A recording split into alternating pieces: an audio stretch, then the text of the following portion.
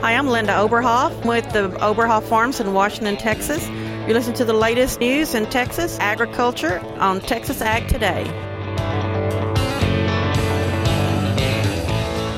Welcome to Texas Ag Today, a daily look at the latest news in Texas agriculture. Texas Ag Today is produced by the Texas Farm Bureau Radio Network, with the largest farm news team in the Lone Star State. Now here's the host of Texas Ag Today, Kerry Martin. Hello, Texas. It is time once again for another edition of Texas Ag Today. Jump on in with me. Buckle up. Let's take a ride around the Lone Star State as we cover the most important industry in this greatest state in the nation, Texas agriculture. In the news today, the NCBA says no to mandates. At the recent Cattle Industry Convention in Houston, the nation's largest cattle organization said they do not want the government to mandate what types of arrangements they have for buying and selling cattle. We'll have more on that coming up to kick off today's show. My name is Kerry Martin. I'm your host, along with the largest and most experienced farm news team in the Lone Star State. And we're all standing by to bring you the latest news in Texas agriculture, from the piney woods of East Texas to the rocky ranges of the Trans-Pecos, and from the Panhandle down to the Rio Grande Valley. There will be a lot of forage produced by Texas High Plains farmers this season, but water concerns could influence what type of forage is grown. I'm James Hunt, and I'll have that story on Texas Ag Today. Knowing the intended use of newly purchased rural land. I'm Tom Nicoletti, and I'll have that story on Texas Ag Today. Net farm income in 2022 could likely be lower than a year ago. I'm Gary Joyner, and I'll have those details on Texas Ag Today. We'll have those stories plus Texas wildlife news and a complete look at the markets all coming up. The National Cattlemen's Beef Association took a stand against legislation that mandates packers buy a certain percentage of fed cattle on the cash market. The NCBA's Live Cattle Marketing Committee approved that stance here at the Cattle Industry Convention in Houston. Arthur Uhl is first vice president of the Texas and Southwestern Cattle Raisers Association. No one is in favor of mandates. Mandates as far as forced types of transaction. Everyone is for producer choice, producer flexibility, producer, ability to pursue whatever marketing tools, whatever marketing methods they wish to pursue. What I think uniformly the industry does not want, all segments, is more and more government intervention into the way that we do business. Uhl says the resolution passed the committee unanimously, which is quite an accomplishment. We're a segmented industry with some differing interests, and to be able to come together with different parts of the industry and have a joint resolution that we received a big consensus, I think it's healthy for the industry overall. Robbie Kirkland owns Kirkland Feed Yard in Vega, Texas. He says that was the right call to make. We didn't want government mandating what we could or couldn't do. Now, we set up some directives. There's a lot of good discussion. There was a lot of kind of debate back and forth. But at the end of the day, I think we walked out with wanting to get NCBA direction to lobby against any kind of mandates, but yet continue to monitor and see what's going on within the marketing, make sure that we do have, transparency and price discovery, but yet no government mandates. The bill mandating the cash trade was written by Iowa Senator Chuck Grassley. Grassley says it's unlikely the bill will be advanced in the Senate for now because there's no major piece of legislation to attach it to. Since there's no agreement between Republicans and Democrats on exactly what should be in the final omnibus bill, there seems to be a general certainty, at least expressed this week in the small groups I've been in, that it's going to kick the can down the road for a short period of time or a long period of time that nobody's determined yet. All of this coming on the heels of an announcement this week that meat packer JBS is agreeing to a $52.5 million settlement over allegations of beef price fixing. The NCBA asked the government to investigate discrepancies in the beef markets back in 2019 after the Tyson plant fire in Holcomb, Kansas. There will be a lot of forage produced by Texas High Plains farmers this year, but James Hunt tells us water concerns could influence what type of forage is grown. As we've talked about previously, a lot of Texas High Plains farmers have found new opportunities in forage production due to high demand from our expanding dairy industry. But with planting time approaching, Texas A&M AgriLife agronomist Jordan Bell says, as we think about forage options for this year, I do think that our livestock producers and farmers who are growing for livestock producers are going to have to be very aware of our extreme drought. And coupled with the drought, of course, are concerns about reductions in well capacities and can producers meet the crop water demand. The last time that we were in a drought of this magnitude, many producers had the well capacity to meet the crop water demand, and so they did not suffer under irrigated conditions as much crop loss as they are now experiencing because they don't have the irrigation capacity to make up for the lack of rainfall. So with the acknowledgement that our recent snow events, although welcome, have by no means broken the drought, Dr. Bell told me that for forage producers, this season a switch might be in order. You and I have talked in the past about corn silage and corn silage being the silage of choice, but forage sorghums are becoming increasingly important for our regional producers. Forage sorghums, they can make the tonnage, but they also have the ability to withstand periods of heat stress a little better, periods of water stress a little better. They essentially can just shut down, and just due to different physiological attributes of that crop, they are very well adapted to our limited irrigated production systems. I'm James Hunt on the Texas Farm Bureau Radio Network. Purchasing rural land in Texas for the first time can be a challenge. Tom Nicoletti says there are several things a first-time purchaser should be aware of. First-time buyers of rural land in Texas have a number of issues to address before finalizing a land purchase. On our last program, we talked about land location. Today, Tyler Jacobs of Hall & Hall LLP explains the importance of people knowing ahead of purchasing rural land how the property will be utilized.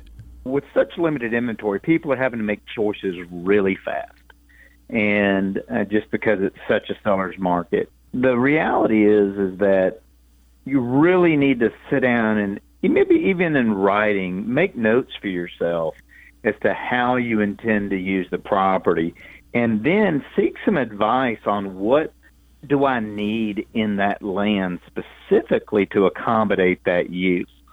And so if I'm just looking for a place for my kids and grandkids to gather, well then, within my geography of where I can be, what are my options as far as land types and land classes? Or if I'm buying a weekend place that already has a house, knowing, okay, well, how far am I from a nice grocery store? And it's just about making sure you've thought through how you want to use the property, and that'll ensure that you buy the right piece of property to fit you.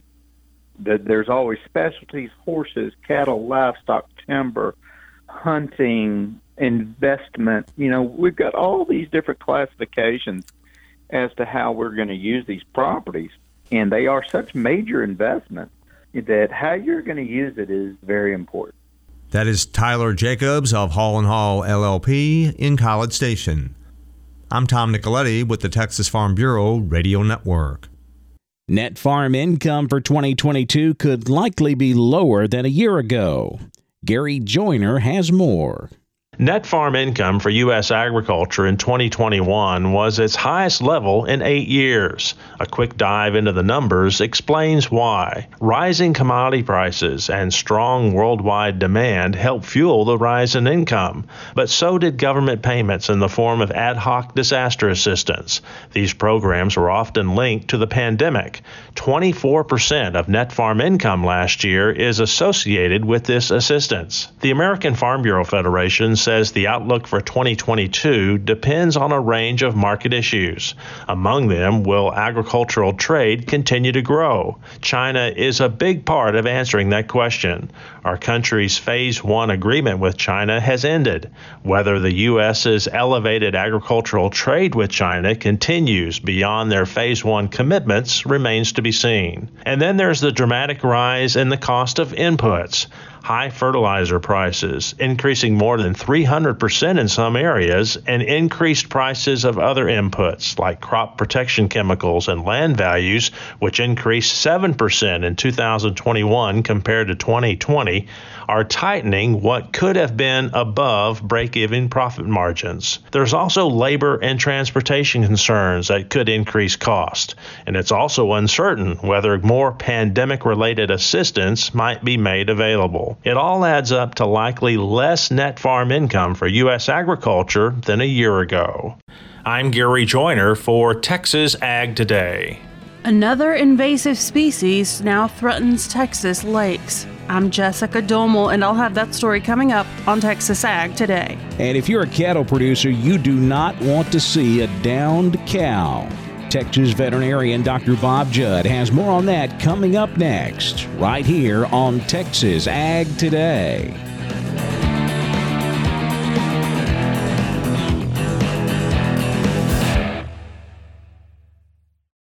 If you're a teacher, the Texas Farm Bureau is inviting you to join us for Ag Literacy Week, coming up March 21st through the 25th in conjunction with National Ag Week. We want your help to inspire students to learn more accurate information about agriculture and connect it to what they're learning in the classroom. We're inviting kindergarten through 5th grade teachers across the state to join us in increasing agriculture literacy in the classroom by reading an educational, accurate ag book called Full of Beans, Henry Ford Grows a Car. Here's how it works. Sign up by February 11th at texasfarmbureau.org. You'll receive your free book in the mail by March 18th. Read your book to your class during National Ag Week. Then, submit a picture of you reading the book to your class on social media to be entered into a drawing for prizes. It's a free program for kindergarten through 5th grade teachers. Sign up now at texasfarmbureau.org. The sign-up deadline is February 11th. We're keeping you informed on everything happening in Texas agriculture on Texas Ag Today. If you're in the cattle business, you do not want to see a downed cow. Dr. Bob Judd says treating downed cows is not very rewarding. And not only is the rancher upset when a downed cow is found, but your veterinarian also does not like seeing these cases because it is so difficult to get these cows to respond to treatment and get up. There are many causes of downed cows, from milk fever to grass tetany to trauma to leg injuries. Many times the vet will be unsure as the physical exam and blood work is normal, and we do not know why some cows go down and will not get up. Dr. Shaw Perrin from Ohio State indicates at bovineveterinarian.com that the situation should be treated as an emergency, and at least 3 adults will be needed to safely move the down animal. A good physical exam must be performed by your veterinarian with blood work to try and determine why she is down. For example, if she has a broken leg, immediate euthanasia is the best and most humane option. Since many of these cows go down in the pasture, getting them to a covered barn is ideal. Bring them feed and water and place them in a soft bedded area. Sleds, harnesses, and bucket loaders can be used to move a cow, but be careful not to injure them further. It is a good idea to give an injection of Banamine for pain control. Dexamethasone can reduce pain and inflammation, but will cause abortion in pregnant animals. The down cow should be treated for the primary condition that caused her to go down if it can be determined. It is important to not encourage cows to rise on a slippery surface and to not use abusive methods to encourage her to rise, like high-pressure water or hot shots. Also, never drag a cow by her head or neck, and if the cow is not responding by eating and drinking in 24 hours, euthanasia should be considered. I'm veterinarian Dr. Bob Judd. This is the Texas Farm Bureau Radio Network. Another invasive species now threatens Texas lakes. Jessica Domel tells more about it in today's Wildlife Report. A relative of the zebra mussel that up until now has not been seen in Texas has been found in the International Amistad Reservoir in the Rio Grande Basin along the Texas-Mexico border near Del Rio. According to the Texas Parks and Wildlife Department, National Park Service staff found the invasive quagga mussel in the reservoir. It is the first time that the mussel has been found in Texas and the first time that any invasive mussel has been found in the Rio Grande Basin. Monica McGarity, TPWD's senior scientist for aquatic invasive species, said this finding is a very unfortunate first for Texas. She said the quagga mussels are able to settle on soft substrates like mud or sand and on hard surfaces like rock or infrastructure, meaning that they can colonize more of a water body than zebra mussels. Quagga mussels are very prolific and can form larger populations that can have a greater impact on a lake's ecosystem overall, especially in deep lakes. McGarity said even the lakes that already have zebra mussels are at risk of having quagga mussels. According to the U.S. Department of Agriculture, they alter the food web by filtering water and removing plankton from the water body that they inhabit. They also clog water intake pipes on boats and other watercraft. The National Park Service and TPWD will continue monitoring the reservoir for quagga mussel larvae as well as juvenile and adult mussels. To prevent the further spread of invasive mussels, everyone who uses Texas lakes is encouraged to clean their gear and watercraft, drain water from it, and dry it before entering and leaving Texas lakes. For the Texas Farm Bureau Radio Network, I'm Jessica Domel. We saw a mixed trade in the cattle market to wrap up the week on Friday, but corn and wheat finished higher. We'll look at all of the livestock, cotton, grain, energy, and financial markets coming up next. Keep it right here on Texas Ag Today.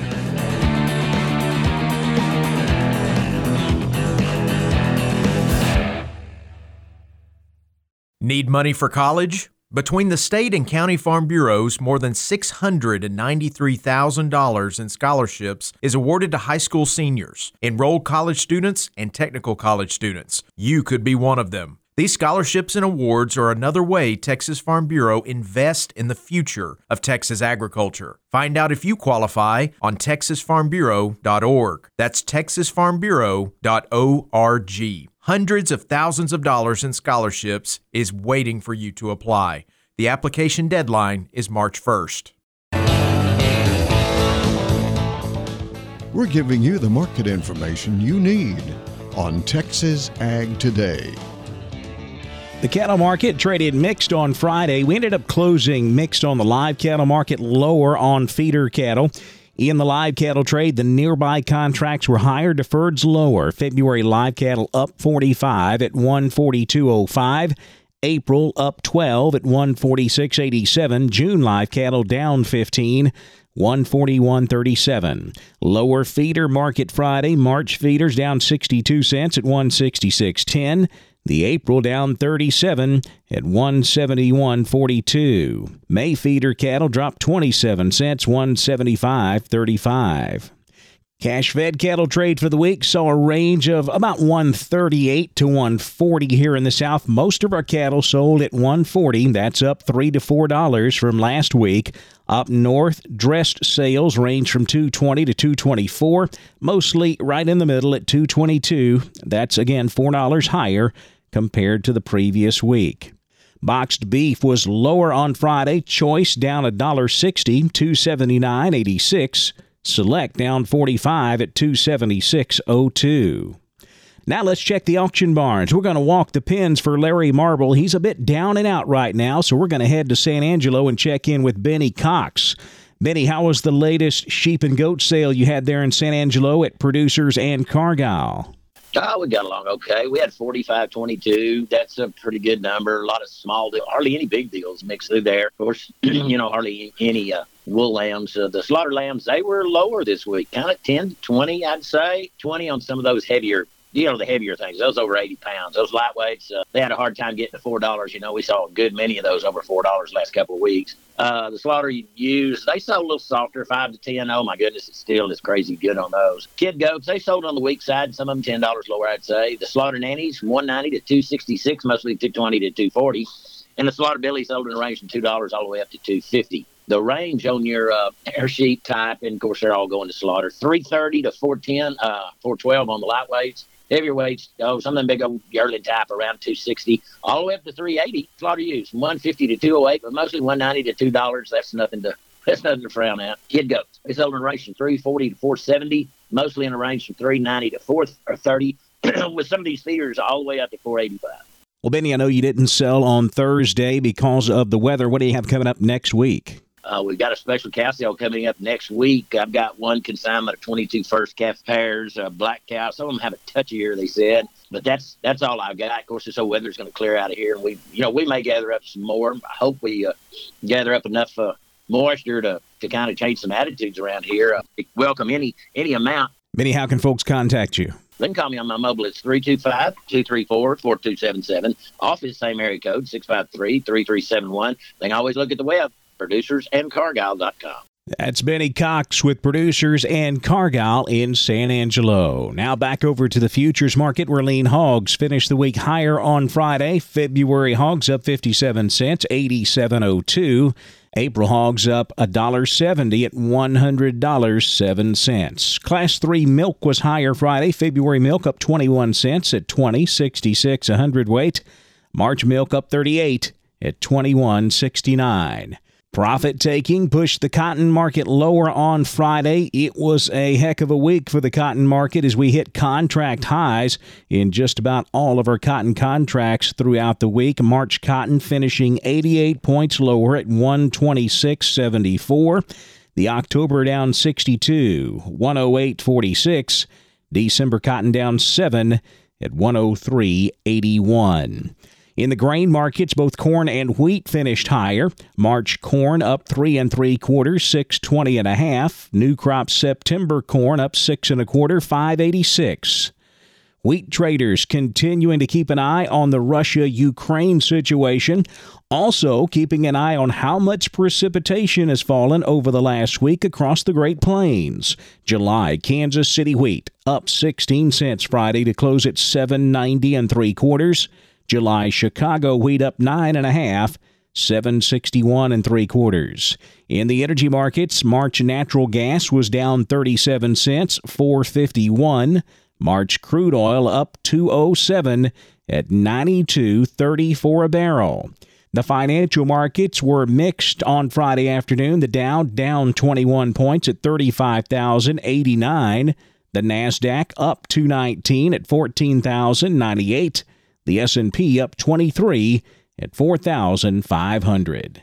That wraps up our look at the markets, and that wraps up this edition of Texas Ag Today. I'm Kerry Martin. Hope we see you here next time as we cover the most important industry in this greatest state on the planet, Texas agriculture. Thanks for listening to Texas Ag Today.